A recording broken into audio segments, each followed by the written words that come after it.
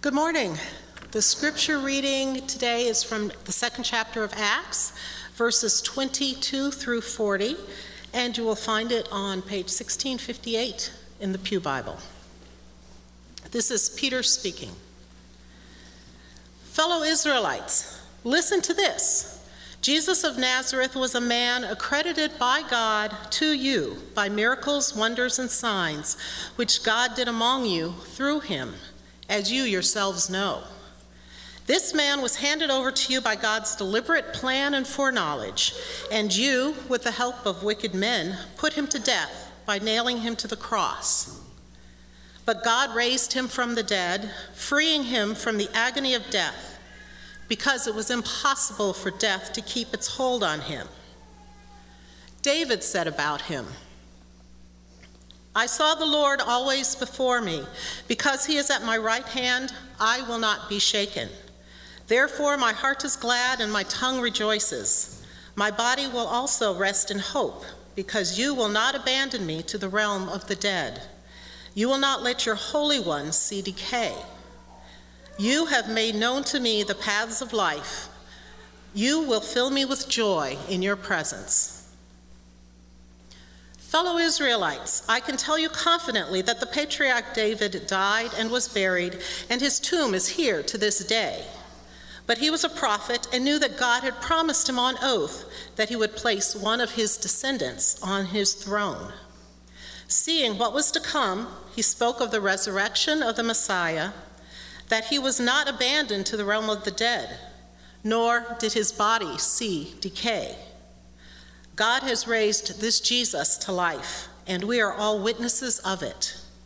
Exalted to the right hand of God, he has received from the Father the promised Holy Spirit, and has poured out what you now see and hear. For David did not ascend to heaven, and yet he said, The Lord said to my Lord, sit at my right hand until I make your enemies a footstool for your feet. Therefore, let all Israel be assured of this. God has made this Jesus, whom you crucified, both Lord and Messiah.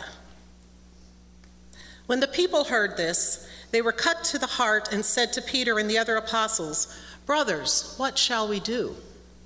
Peter replied, Repent and be baptized, every one of you, in the name of Jesus Christ for the forgiveness of your sins.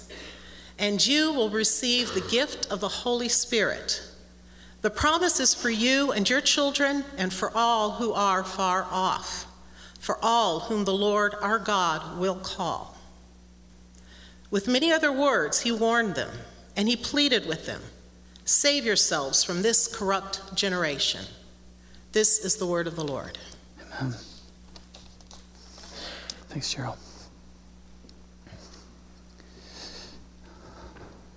So I won't know for a couple days yet, but it looks like High Point is going to be hosting the funeral for Tony Robinson, probably on Saturday. And so if you would like to help us host that, just because there aren't a lot of churches that have the seating capacity we have, and we know the pastor who's probably going to be in charge. And so if you would like to be here to host for that, send an email to the front desk or leave a slip of paper with your name and your email and phone number on there, and we'll get in touch with you as soon as we know something. But I think it's our civic responsibility if we are invited to do it, and it's a real privilege to serve the community. And so if you want to be on deck for that, let us know. So the last couple of weeks we've been going through the beginning of Acts, and I've been talking about what I'm just calling the new normal, for lack of a more creative thing to say. Because when the Holy Spirit comes, Jesus ascends and the Holy Spirit comes, it starts a new era of human and reality's existence that exists between the coming of the Holy Spirit and the return of Christ, in which this is the new normal, the normal of the age of the message of the redemption of Jesus and the presence of the Holy Spirit, and the offer of redemption to all people in all places at all times. And that new normal has at least 5 parts of it.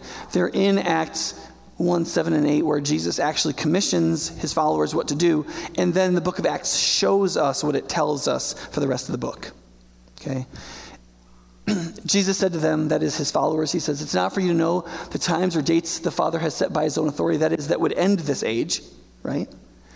He says, but you, which is plural, will receive power when the Holy Spirit comes on you, and you will be my witnesses in Jerusalem and in Judea and Samaria and to the ends of the earth. And so the storyline, the plot of this book is that the Holy Spirit is going to come, and the Holy Spirit is going to work in them in such a way that they are going to be witnesses of the message everywhere, right? That's the plot. It's already set down in the first verses, and then he's going to show us for the rest of the book.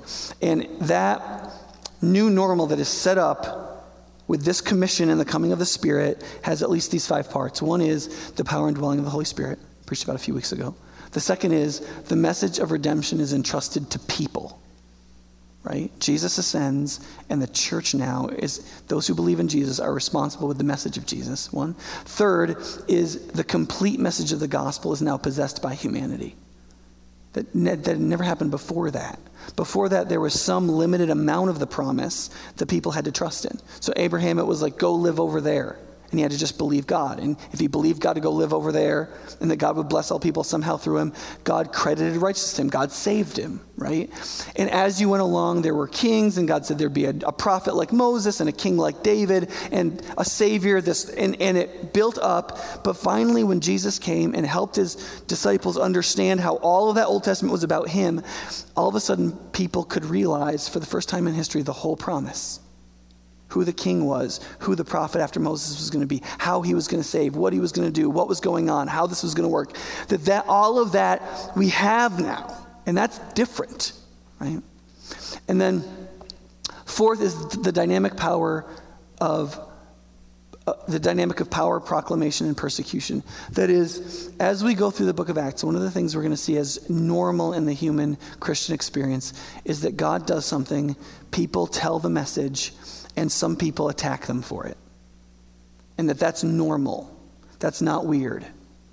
And lastly is that God creates this new humanity, this new family called the church, which is really actually very different and meant to have a certain identity. I'm going to talk about that next time. Vince, who actually prefers to be called Vincent, preached last week, and he talked about how God saves people through people, and that in order for God to save people through people, 3 things have to happen. One, they have to actually see the power of God in some way, usually.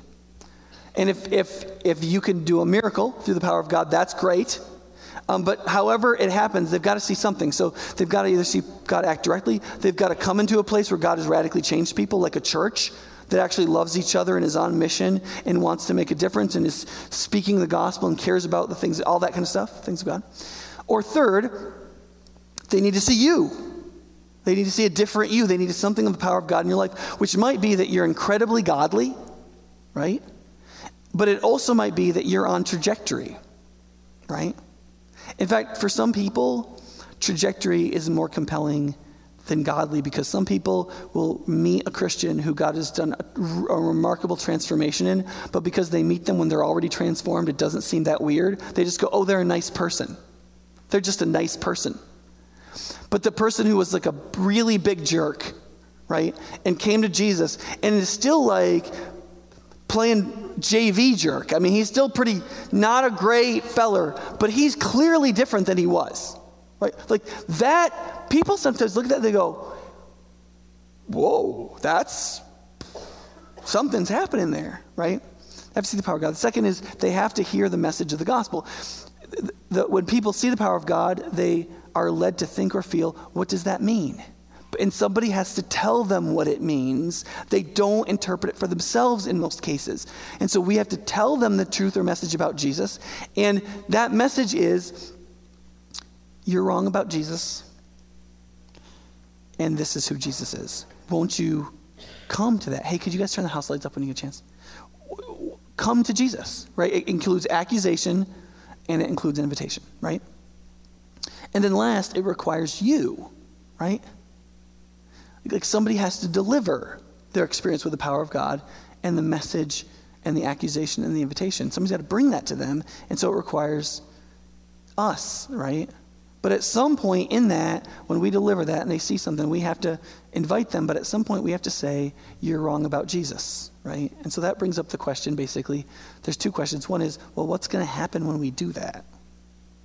Right? And if I'm going to tell somebody they're wrong about Jesus, I better be ready for the best case scenario, which is if they say, well, then what is right about Jesus? Right? So you got to be ready for the worst case scenario. You got to be ready for the best case scenario, right? And so we're going to talk about the third and the fourth point of the new normal this morning. One is when we tell people that they're wrong about Jesus, a certain portion of the people we tell they're wrong about Jesus are going to attack us. Okay?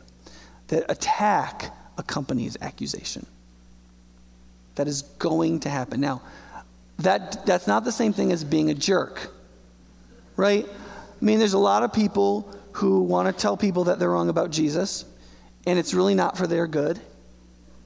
It's because they're self-righteous, or they're mean, or whatever. They do it in really mean ways, or very insensitive ways, and that is not what we're talking about. If you have to offend somebody, and you are a decently loving and empathetic human being, you realize you need to be as unoffensive as possible, and let the offense be all the offensiveness that happens. Does that make sense? And offer a little sympathy. Be like, yeah, I think you're wrong about Jesus. Right? You got to practice your sorry to tell you the truth face. Now, when you do that, there's generally speaking going to be three responses that you'll get from people. One is acceptance, right? It's just people will be like, well, what is right about Jesus? Oh yeah, I do want to come. Oh, I love you. Thank you so much for telling me. Now that's a minority usually, but that does happen. And part of our hope is that we know that God is going to cause that to happen if we will just be faithful to tell people, okay?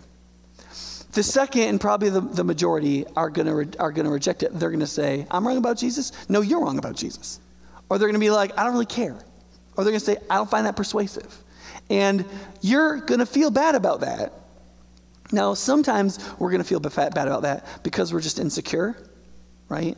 And we're so emotionally dependent on other people's acceptance that when they reject the message about Jesus, we're going to take that as a personal rejection, and we're going to get in a little self-destructive tailspin. And that's just insecurity, and Jesus will help you with that as you walk with him and trust him and so on, because that really shouldn't do that, okay? But if you really love Christ and you love the message of the gospel and you really care about the person you're telling it to and they just flat reject you, that is going to hurt your feelings. And that's totally right. Your feelings should be hurt. You should be sad about that. You shouldn't be like, I told that guy and he said no, and isn't that funny? It's not funny. You do care, right? And they should be able to see that in how you act. But the last group, and the group we need to talk about a little bit today, is that some people are going to attack you for it. They're going to say, I'm not wrong about Jesus, you're wrong about Jesus, and you need to be stopped because you're dangerous, and I'm going to stop you. Or less noble than that, that's a personal attack against me, and I'm going to get you for that. And here's what you need to realize. There are people who are going to do that. They are going to attack you. It is going to hurt.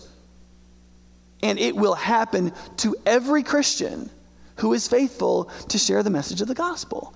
And what happens to you when people attack you, the fun Christian word for this that other people use too, is persecution, right?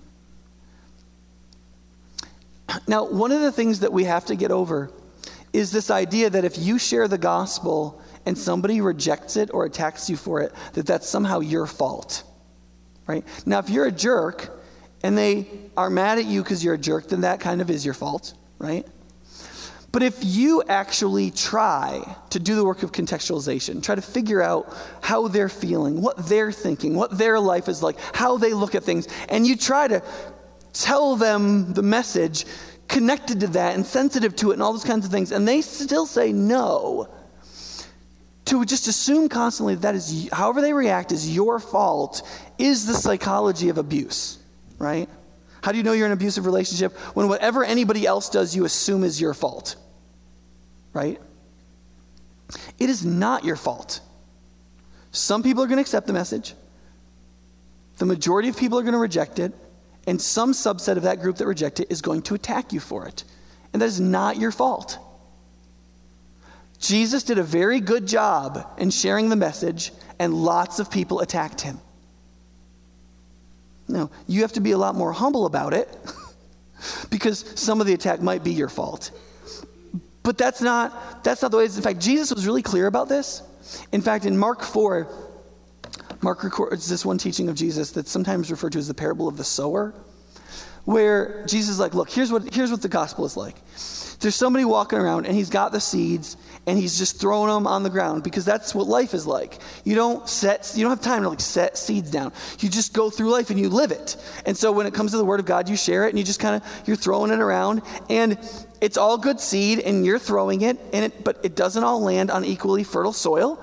And in some places it doesn't grow at all and the birds will come and eat it. And in other places it's rocky soil and it grows up a little bit, but then the sun scorches it. And in other places it's so fertile that there's weeds there too. And they grow up and choke it and there's no crop. But only one out of the 4 different categories does he say it grows up. But when something does grow, it produces 30 times or 50 times or 100 times what you planted. Right? And he said, it's worth it. It's worth it for that one category. See, the point of that whole parable is people are going to reject the gospel and they're going to even attack you in their rejection of the gospel. And that does not mean it's your fault. You're going to share the gospel and live as a Christian with integrity, and you're going to be attacked for it at some point. And that's just the way it's going to be.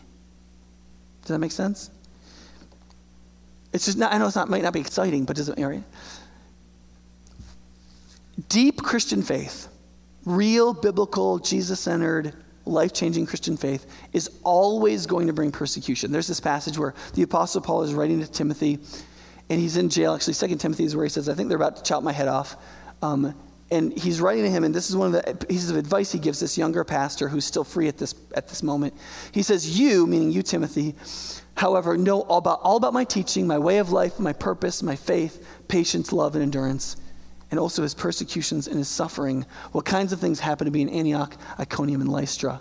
The persecutions I endured, yet the Lord rescued me from all of them, right? And yet he says in this, but not from this last one, right? And if you don't know this, the reason in church tradition Paul is often painted and somewhere in the picture is a sword, it's because the tradition on his martyrdom is that he was beheaded, right? What he's saying in this is saying, listen, Timothy, you know about me. You know how I teach. You know how I act. You know how patient I am with people. You know that I'm loving. You know what endurance I have with people. You know what I'm really like, and you know how I was treated. Okay? Don't be naive. Don't be naive. I did exactly what Jesus wanted me to do, and some people attacked me for it, and you know that. Now, don't be naive. And then he says, in fact, everyone, not just missionaries. He said, listen, Timothy, everybody, don't just listen to this from me because you're a missionary too. You need to tell all the churches this. You need to tell everybody who's a Christian. Everyone who wants to live a godly life in Christ Jesus is going to be persecuted. While evil men and imposters go from bad to worse, deceiving and being deceived. By imposters there, he means Christian imposters. There will be some Christians that seem to get off scot-free and they never get persecuted. And his argument implicitly is they actually do not have spiritual integrity. Because if you live with Christian integrity, at some point, someone is going to take offense about it. They're going to find your desire to live the way you believe God has instructed us to live in full service to Jesus, and they're going to take that either as a personal attack against them, and they're going to take offense and come after you about it, or they're going to see it as dangerous to something they possess. And you see this as you go through the book of Acts, right? There's this one point where Paul releases this woman of demonic possession, but her slave owners are angry because that's how they made money, and so they attack Paul, right? In another place, Paul's preaching in Ephesus, and people are believing him. And the silversmiths who make little pagan idols, and that's how they make their money, and it's decently lucrative, and they ship them all over the Roman Empire. Because Ephesus is the second largest city in the whole empire, and Ephesus is the queen of the idols of this whole area. The temple of Artemis is the second greatest building in all of Rome, right? And yet Paul is in Ephesus, the home of Artemis, persuading people not to worship her. And they're like, that is not okay. And they create this huge disturbance and get him thrown in jail and beaten because they are concerned about their business's bottom line. There's lots of reasons why there's persecution, but everybody who wants to live a godly life in Christ Jesus, whether you're vocal or not, will be persecuted. And if you faithfully share the gospel message, it'll be worse, not better. And though persecution isn't constant, it is a consistent reality in the Christian life.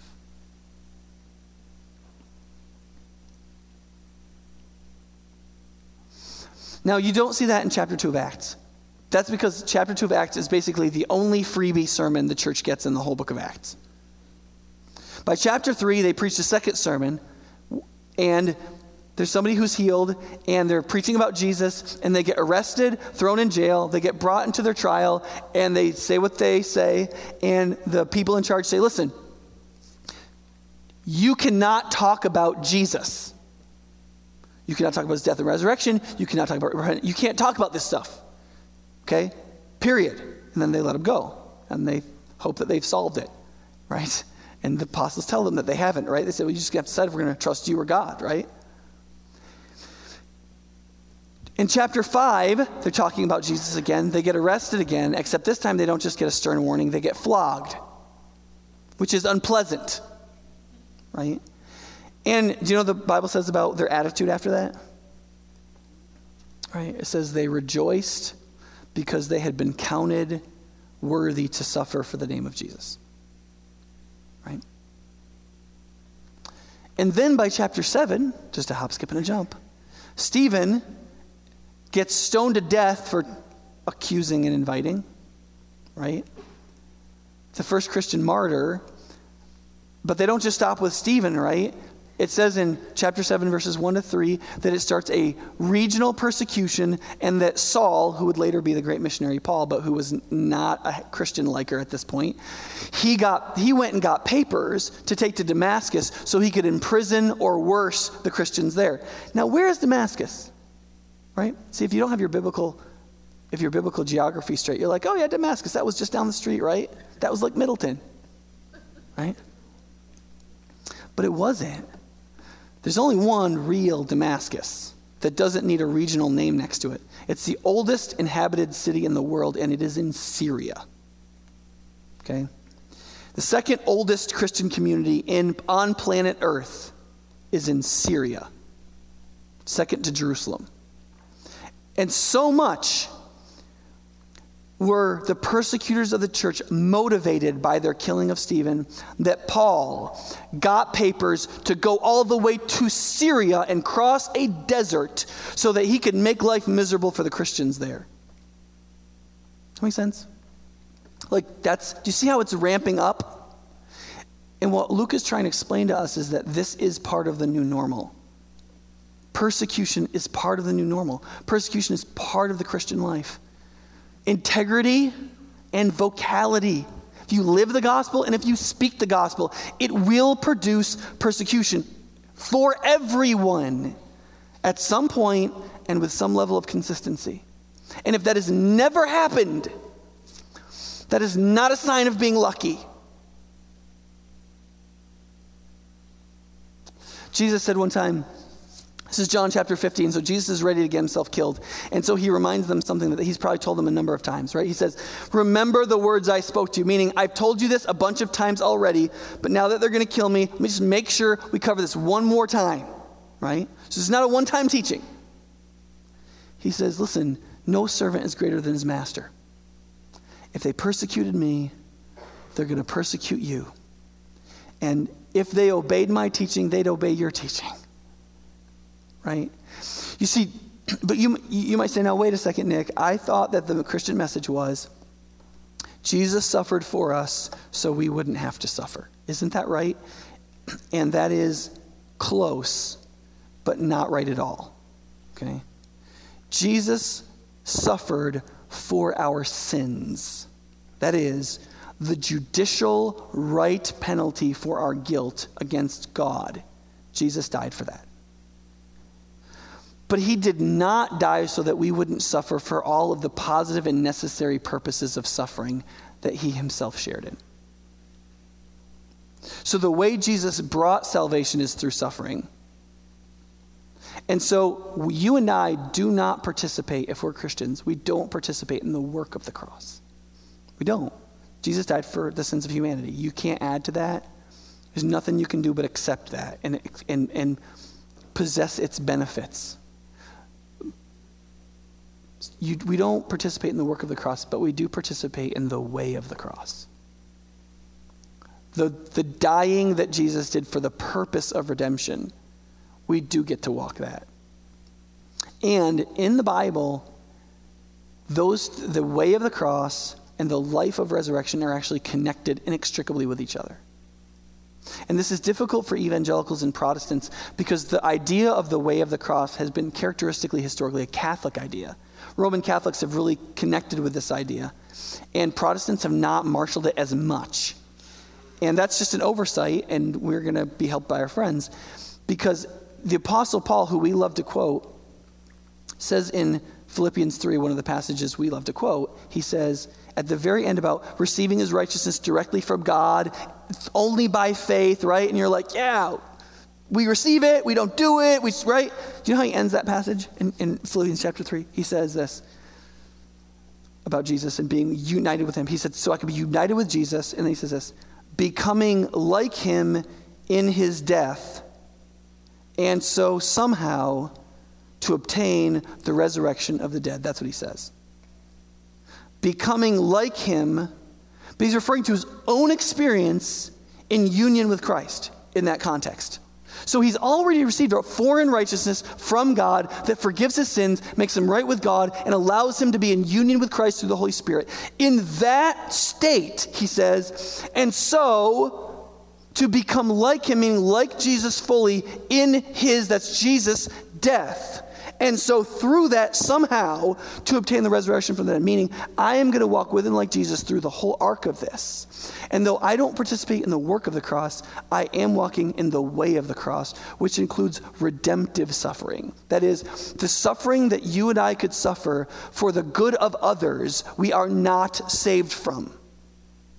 That is not part of the Christian message. The suffering cost that it costs for the world to receive redemption in all its forms, you and I are not saved from in Jesus. What we are saved from is the far worse, far more enduring suffering of our sins that Jesus paid for.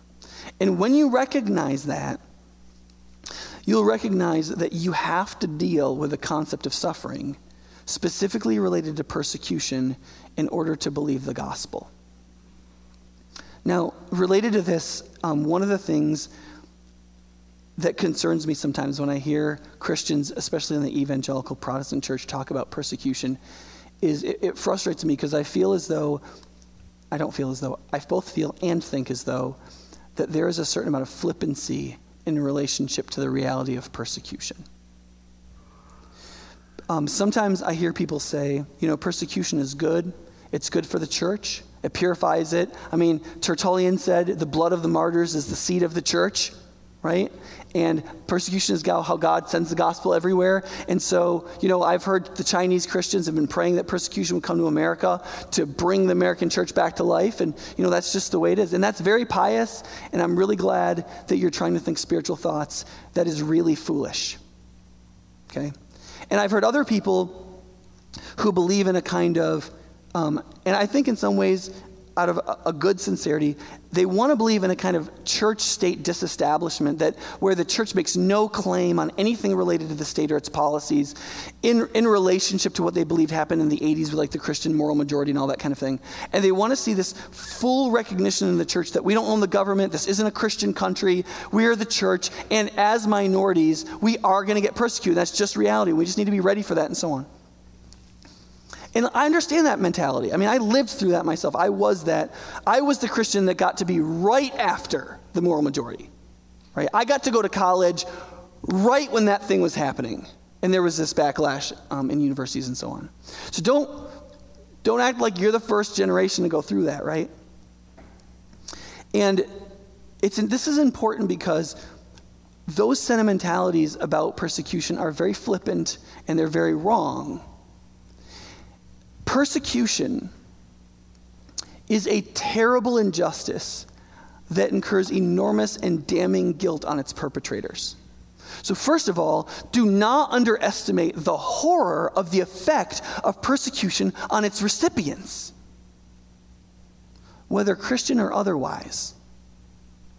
In order to be theologically and to have the consistency of integrity, we have to, in some level, we have to care as much about Baha'is who are being persecuted in Iran as Christians who are being persecuted in Iran. Because we believe it's fundamentally human to be allowed to believe according to conscience, what the moral conscience demands, the center of the meaning of our humanity. We must have the freedom to accept that and live that and be that. And when people take that away and say, no, I'm going to break your leg or pick your pocket, if you do that, that was a quote from Thomas Jefferson, then we are taking away the most fundamental liberty of human beings.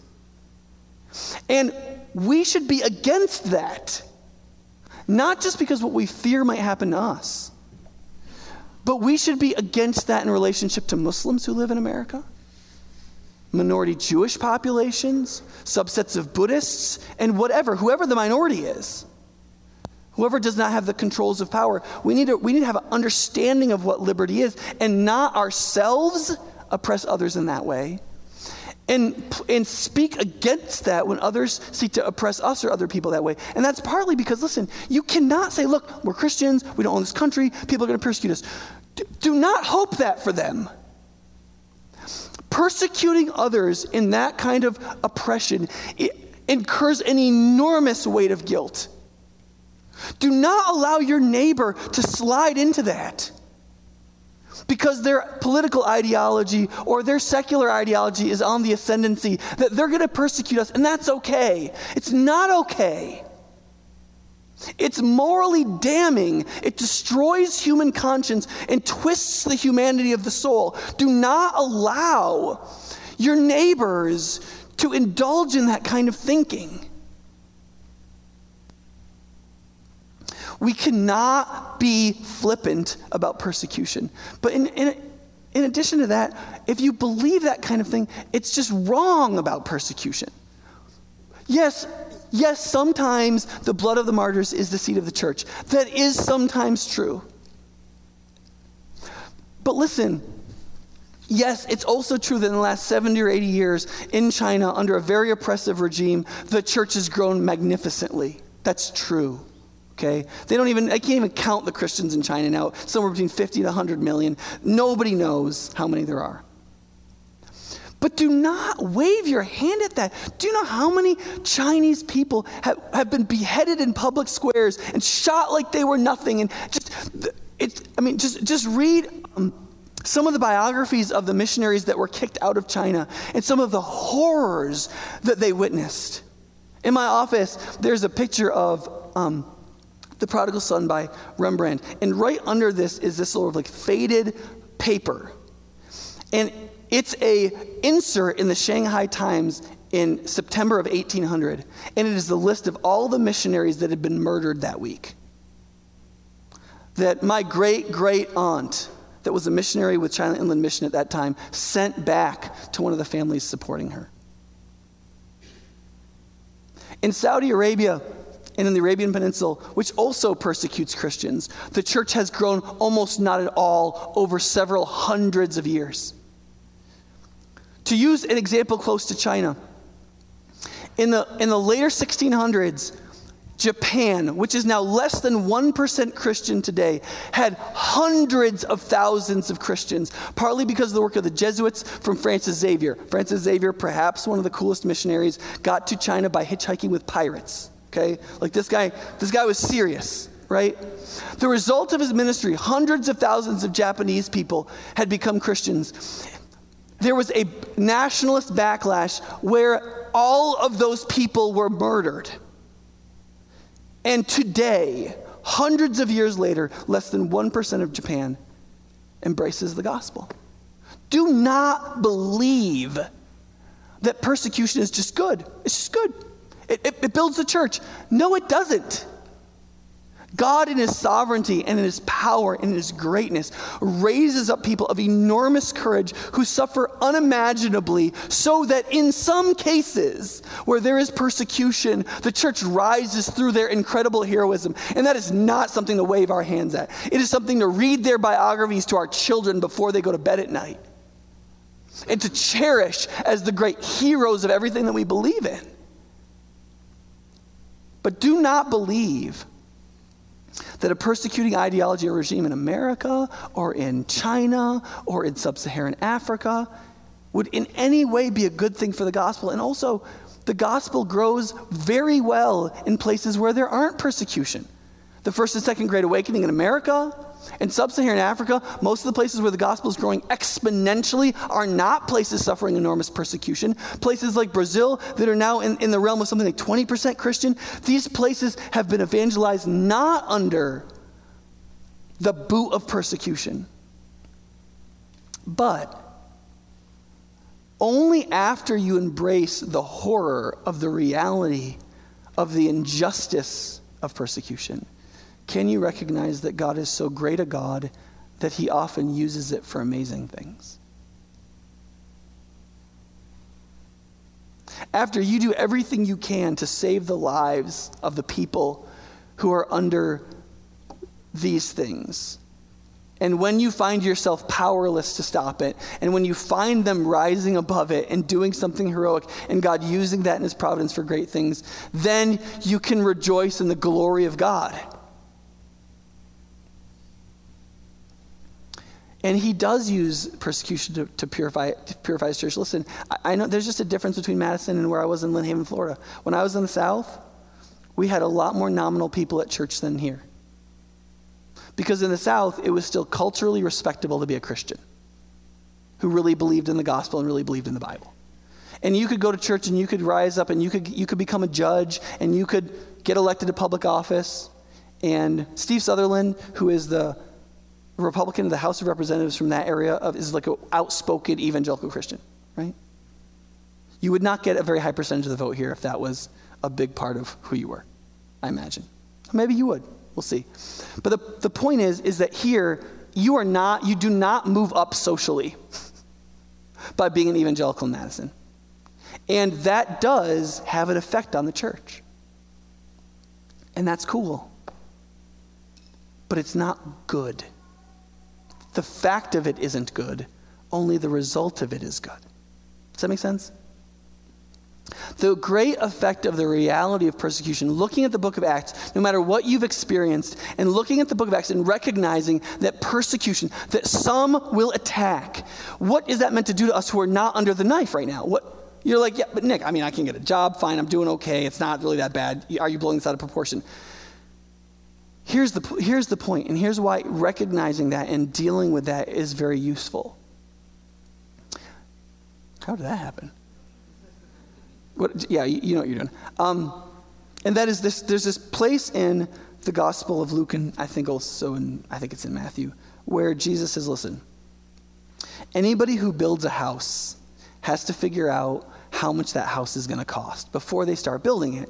Because if you start building a house and you're like, oh, I'm going to build this really big house, and then you don't have the money to finish it, the only thing you really get from that is people making fun of you, right? And there's another, right after that, he says, think about this too. Think about a king, and he knows another king is coming to attack him who's got 20,000 troops, and he's only got 10,000 troops. And the first question he's going to ask before he goes out to war is, can I win? right? He's not going to go out just to fight. He's going to ask, can I win? And if the answer is no, he's going to go try to cut a deal, right? Because he's thinking about the end cost up front. Now, here's why that helps. Because when you recognize that Jesus says, for example, in Luke 9:23, he says, if anybody wants to come after me, that person needs to take up their cross daily and follow me. That is, accept execution. You're dead to yourself if you're going to follow me. You're just dead to yourself. And you're going to follow Jesus, who says in 1 Corinthians, is your life, right? And he says right after that, he says, here's why. Because everybody who tries to save their life loses it, right? The reason why that's important is this, because you're like, Nick, I don't think I'm going to get my head cut off this week. I mean, I just really don't think so. Okay. But you should be ready to. You should be ready to. And here's why. Because there are no promises for you in the way of the cross of what you're going to avoid. There's no promises for your life. There's no promises that your children will live. There's no promises you'll get to keep your job. There's no promises. But here's what the other advantage. If you deal with that all the way to the bottom, if you really take up the cross every day to follow Christ, if you recognize that you're dead to yourself and only alive in him and ready to follow him no matter what people will steal and take from you, that you would only speak faithfully to the very end, here's the thing. That little fight you're having at work isn't going to seem as big. Right? See, because I know some of you are sitting there going like, oh my gosh, can we just get a relevant sermon? I mean, it's just all about, persecution and, right? I mean, I know some of you are thinking that. It's because you're spiritually mature. It's okay. You don't see that the things of God are universally relevant and the things of your own piddly little things are not universally relevant. I understand that.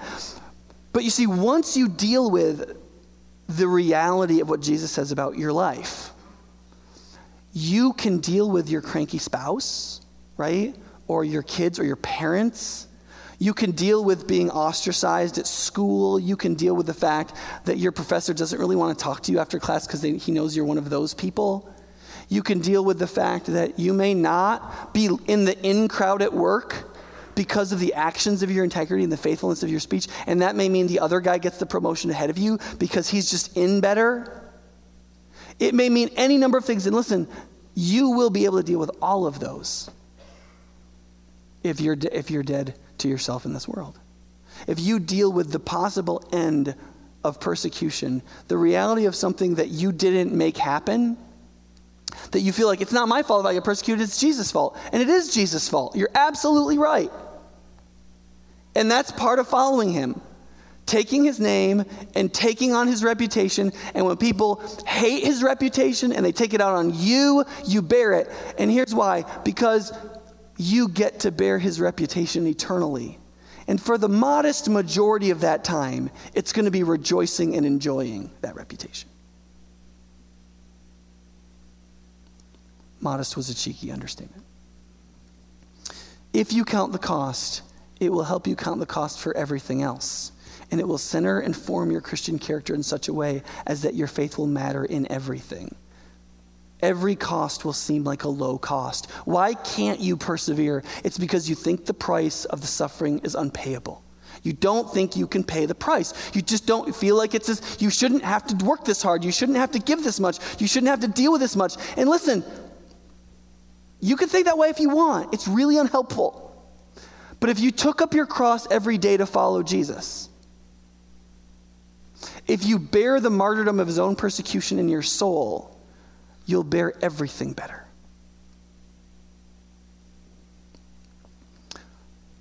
So that brings us to something we'll have to go through rather quickly, which is, so what does it mean then to be right? If that's what it's going to cost to tell somebody they're wrong about Jesus, what if the best thing happens and they say, well, what is it to be right about Jesus?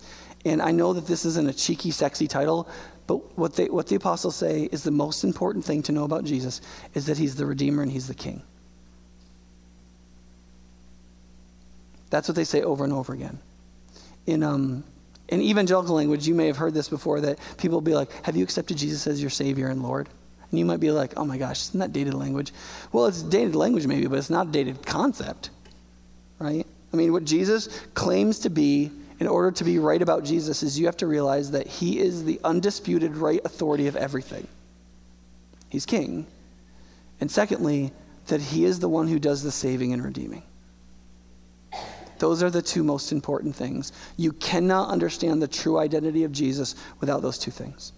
You can get to good moral teacher somewhere down the line at like 46, but the fundamental center of who he is king, savior.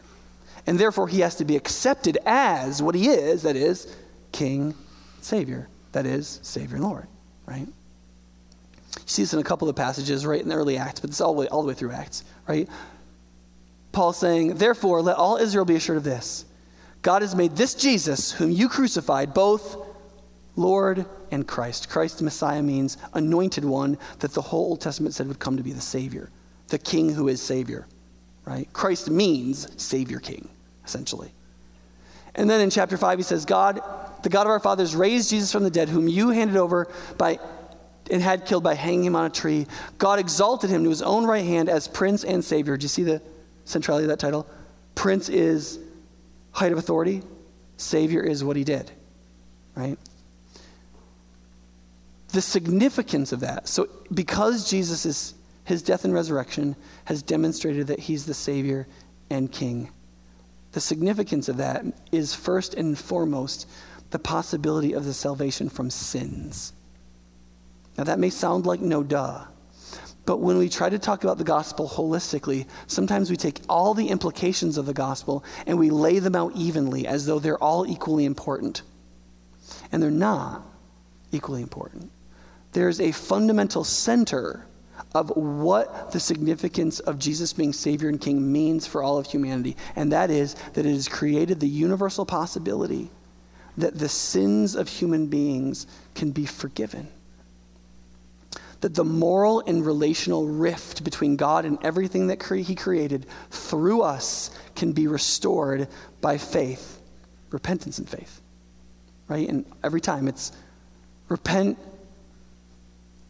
Jesus says, after I die and rise, repentance and forgiveness of sins will be preached in my name to all nations, right? In Acts 2, he says, when the people say, what should we do? He says, here's what you should do. Repent and be baptized. Baptism signifies taking on Jesus' name. That's I was wrong, you're right. It's repentance and faith, right? And then Acts 3, he says, repent and turn to God so your sins may be wiped out. That is, the first and most poignant primary purpose is that when you say, I'm wrong, God, you're right, and I trust in you, through the Jesus who is Savior and King, the guilt of our sins is wiped out, which restores a relationship with God, which brings the presence of the Holy Spirit and starts to set things right in all places through the forgiveness of sins. So that the significance is this, right? Repentance and faith isn't just demanded, it's actually offered. Think about this. How many of you have somebody in your life that won't talk to you because they feel as though they have been offended? You don't have to raise your hand if you don't want to, but you can, right? It's not enough for that person to demand repentance. They have to offer its acceptance. And what God has done is he has demonstrated to humanity in the death and resurrection of Jesus is that he invites our repentance and faith and pre-accepts it.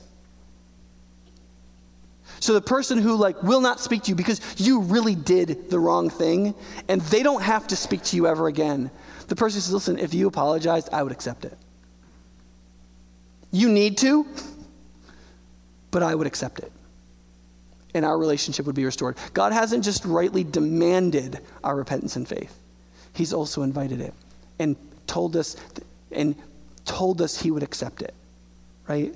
That we could receive through that forgiveness in his name, that through that we could receive the Holy Spirit, that produces times of refreshing. And ultimately, Peter says, and ultimately he will send the Christ to restore all things. Which means also that if you've repented and haven't been baptized, you should do that, right? After the service, you should go right through those doors to the prayer room and talk with them about being baptized. Because you might be able to be married without having a wedding, but why would you ask your wife to do that? Right? The relationship with Christ that comes through believing and trusting in him and repenting of our sins is a more profound covenant than even marriage. And the biblically given ceremony for that is baptism. This is the last bit, so just hang with me for a couple more minutes. One of the reasons that this is important, and one of the reasons this is especially important in an intergenerational church, is that we have to make sure we know what we're doing. And so we don't get these little silos of people who want to do different things. 3 times in the last 100 years, whole generations of Christians have gotten confused about what we're here to do as the family of God in the local church and in the universal church. In the Bible, Jesus gives us, that is the church, a commission. That is, he says, I want you to go do this. Okay? Kind of like a commanding officer would say, okay, the general's like, okay, here's the attack, and your unit is going to do this. And if you do this, and all my other troops do what they're meant to do, we're going to get to my ultimate aim, which is victory as I see it. The church has received the mission of the church through the commission of God. The cheeky Latin for this is the missio ecclesia, the mission of the church. That is distinguished from the missio Dei, that is the mission of God, meaning everything God is doing. God is doing all kinds of things everywhere and in all places in accordance with his desires and the ends he wants to bring about. But that does not mean that the church is doing all of those things. Does that make sense? God has told us what he wants us to do while he's doing everything, including helping us, but including doing everything else. The reason why that's important is because Christians, and this is rampant in evangelicalism right now, especially among the younger generations, because they've been taught by the older generations this, that everything you see in the character of God is part of what he wants to do in creation in terms of redemption. And so God is loving and he's redemptive and he provides and he wants to bring justice. And therefore, because God is a provider, he doesn't want anybody to be hungry. And because God is a God of justice, he doesn't want there to be injustice anywhere in the world. And because God is a redeemer of slaves, he wants to free all slaves. And because he is a respecter of women, he wants there to be no sex trafficking. And because he's a, right? And in one of those things is he wants people to hear the message of the gospel and of redemption. And what happens then is there is a bringing together of what we're supposed to do and what we see in the character of God generally. And that is a theological mistake. It's a theological mistake. We are not called as the church to do everything and anything we believe God would morally approve of and desire to be the case. It is our job fundamentally and primarily to do the thing Jesus told us to do, which is to be his witnesses among all people in all ages and in all times, and to lead them to the gospel. Now, when we do that, and people become disciples of Jesus, and in the words of the Great Commission, learn to obey everything that he commanded us, Christians will begin to love God with all their heart, soul, mind, and strength, and love their neighbor as themselves. And when Christians love their neighbors as themselves and recognize that they live in a city of people that they need to love and care about, they will do all kinds of things beneficially in all kinds of places. And they will run for public office, and they will start nonprofits, and they will feed the hungry, and they'll do all kinds of things like that. And listen, I intentionally am saying this to you on a week where we talked about our developmental charitable partnership that is holistic in the Dominican Republic. And I will just tell you, over the last 2 weeks, I have spent piles of hours, and I have had one of our pastoral interns do almost nothing but work on a early childhood developmental project in conjunction with the African American Council of Churches to affect moms in those churches in the developmental early years and to affect all the daycares in Madison so that they can focus on early child. Like, that is not this. And I've spent a lot of time because I care about that. And I want to do something about it. And we can. But I do not mistake that for the mission of the church. We will do lots of things together. We will do lots of things together. And sometimes we will do things socially and holistically and charitably that will be examples to the world. We invented hospitals, for example. Kind of a good idea, right? But we, as the church, have to remember that our main job is the job we don't want. Our main job is the job to tell people that they're wrong about Jesus and to invite them to the real one. And if you ask yourself why we don't want to do that, I would refer you back really to point one. Because the reason why we like some things is because they're so clearly right and we won't get persecuted for them. Nobody is going to call you a bigot when you serve as a soup kitchen, you work for the benefit of people who are being sex trafficked, and so on. And those things are good, and if they're your thing, you should do them. And I'm behind you. And you let me know how I can help, because those are great and important things. But one of the reasons why we don't fully embrace who we're meant to be as the group of people on the earth who are bringing the message is because we know darn well that the majority of people are going to reject us, and a certain subset of that people are going to attack us. And we are made cowards by that because we don't deal with whether or not we are going to take up our cross daily and follow him. Whether we have lost our lives in this earth in order to gain them, whether for the sake of the gospel we will face any persecution because the name of Jesus, because King Jesus is that great. And when we become a church that is like that, we will be of maximal social good in our city, because the person who's willing to face any level of persecution to be faithful to who Jesus made us is the same person who will give up other things for the good of people that they care about.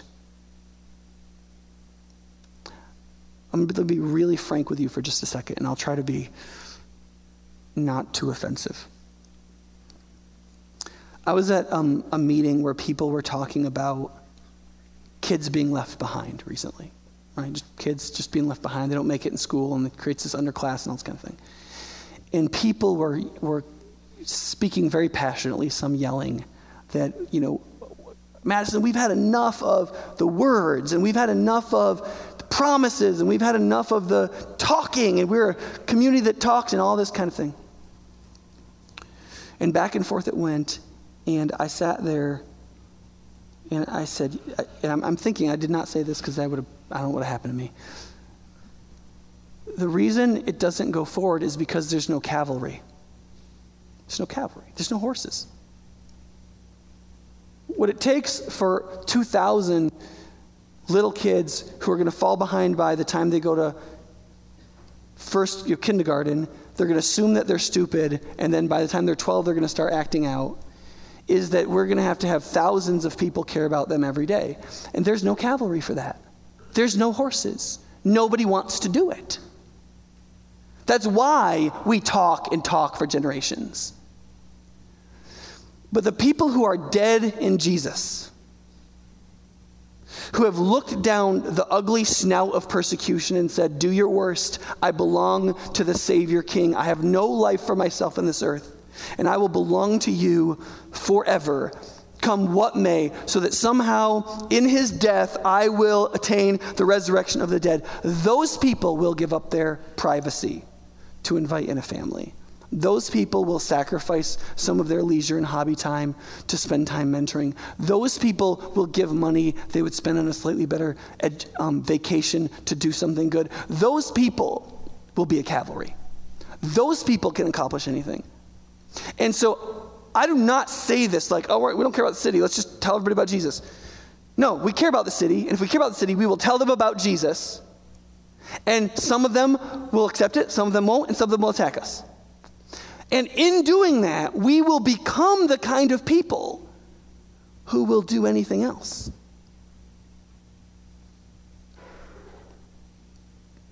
That's all. Let's pray. Father,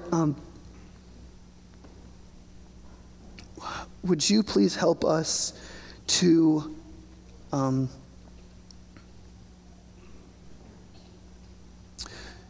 deal with and look at and think about and count the cost. I mean, we just to think about what you said, that to see persecution for what it is, to see that it's normal, that is, it's going to happen, to see it for as horrible as it is, and to know what our attitude and action against it should be, to recognize its usefulness and the effect it should have on us. And we pray that you would help us to deal with the reality of mentally each day saying that we are ready to take up our cross and follow you, and that if we try to save our life in this world, we'll lose it. But if we lose it, we'll save it, and that we have, and bring us to a place of freedom in that, and courage and boldness that is not out of insecurity or fear or pride, but it is full of a powerful joy and thankfulness and love towards others, and make us capable of the thing that is not normal, which is that we would be able to love our enemies. And we pray that through that, you would be glorified. People would know you, and we would become the kinds of disciples we were meant to be. And we pray that out of that, you would produce joy in us. Whether it's joy in seeing people come to you, or whether it is joy in rejoicing that we were counted worthy to suffer for the name. We pray in the Savior King's Jesus' name. Amen.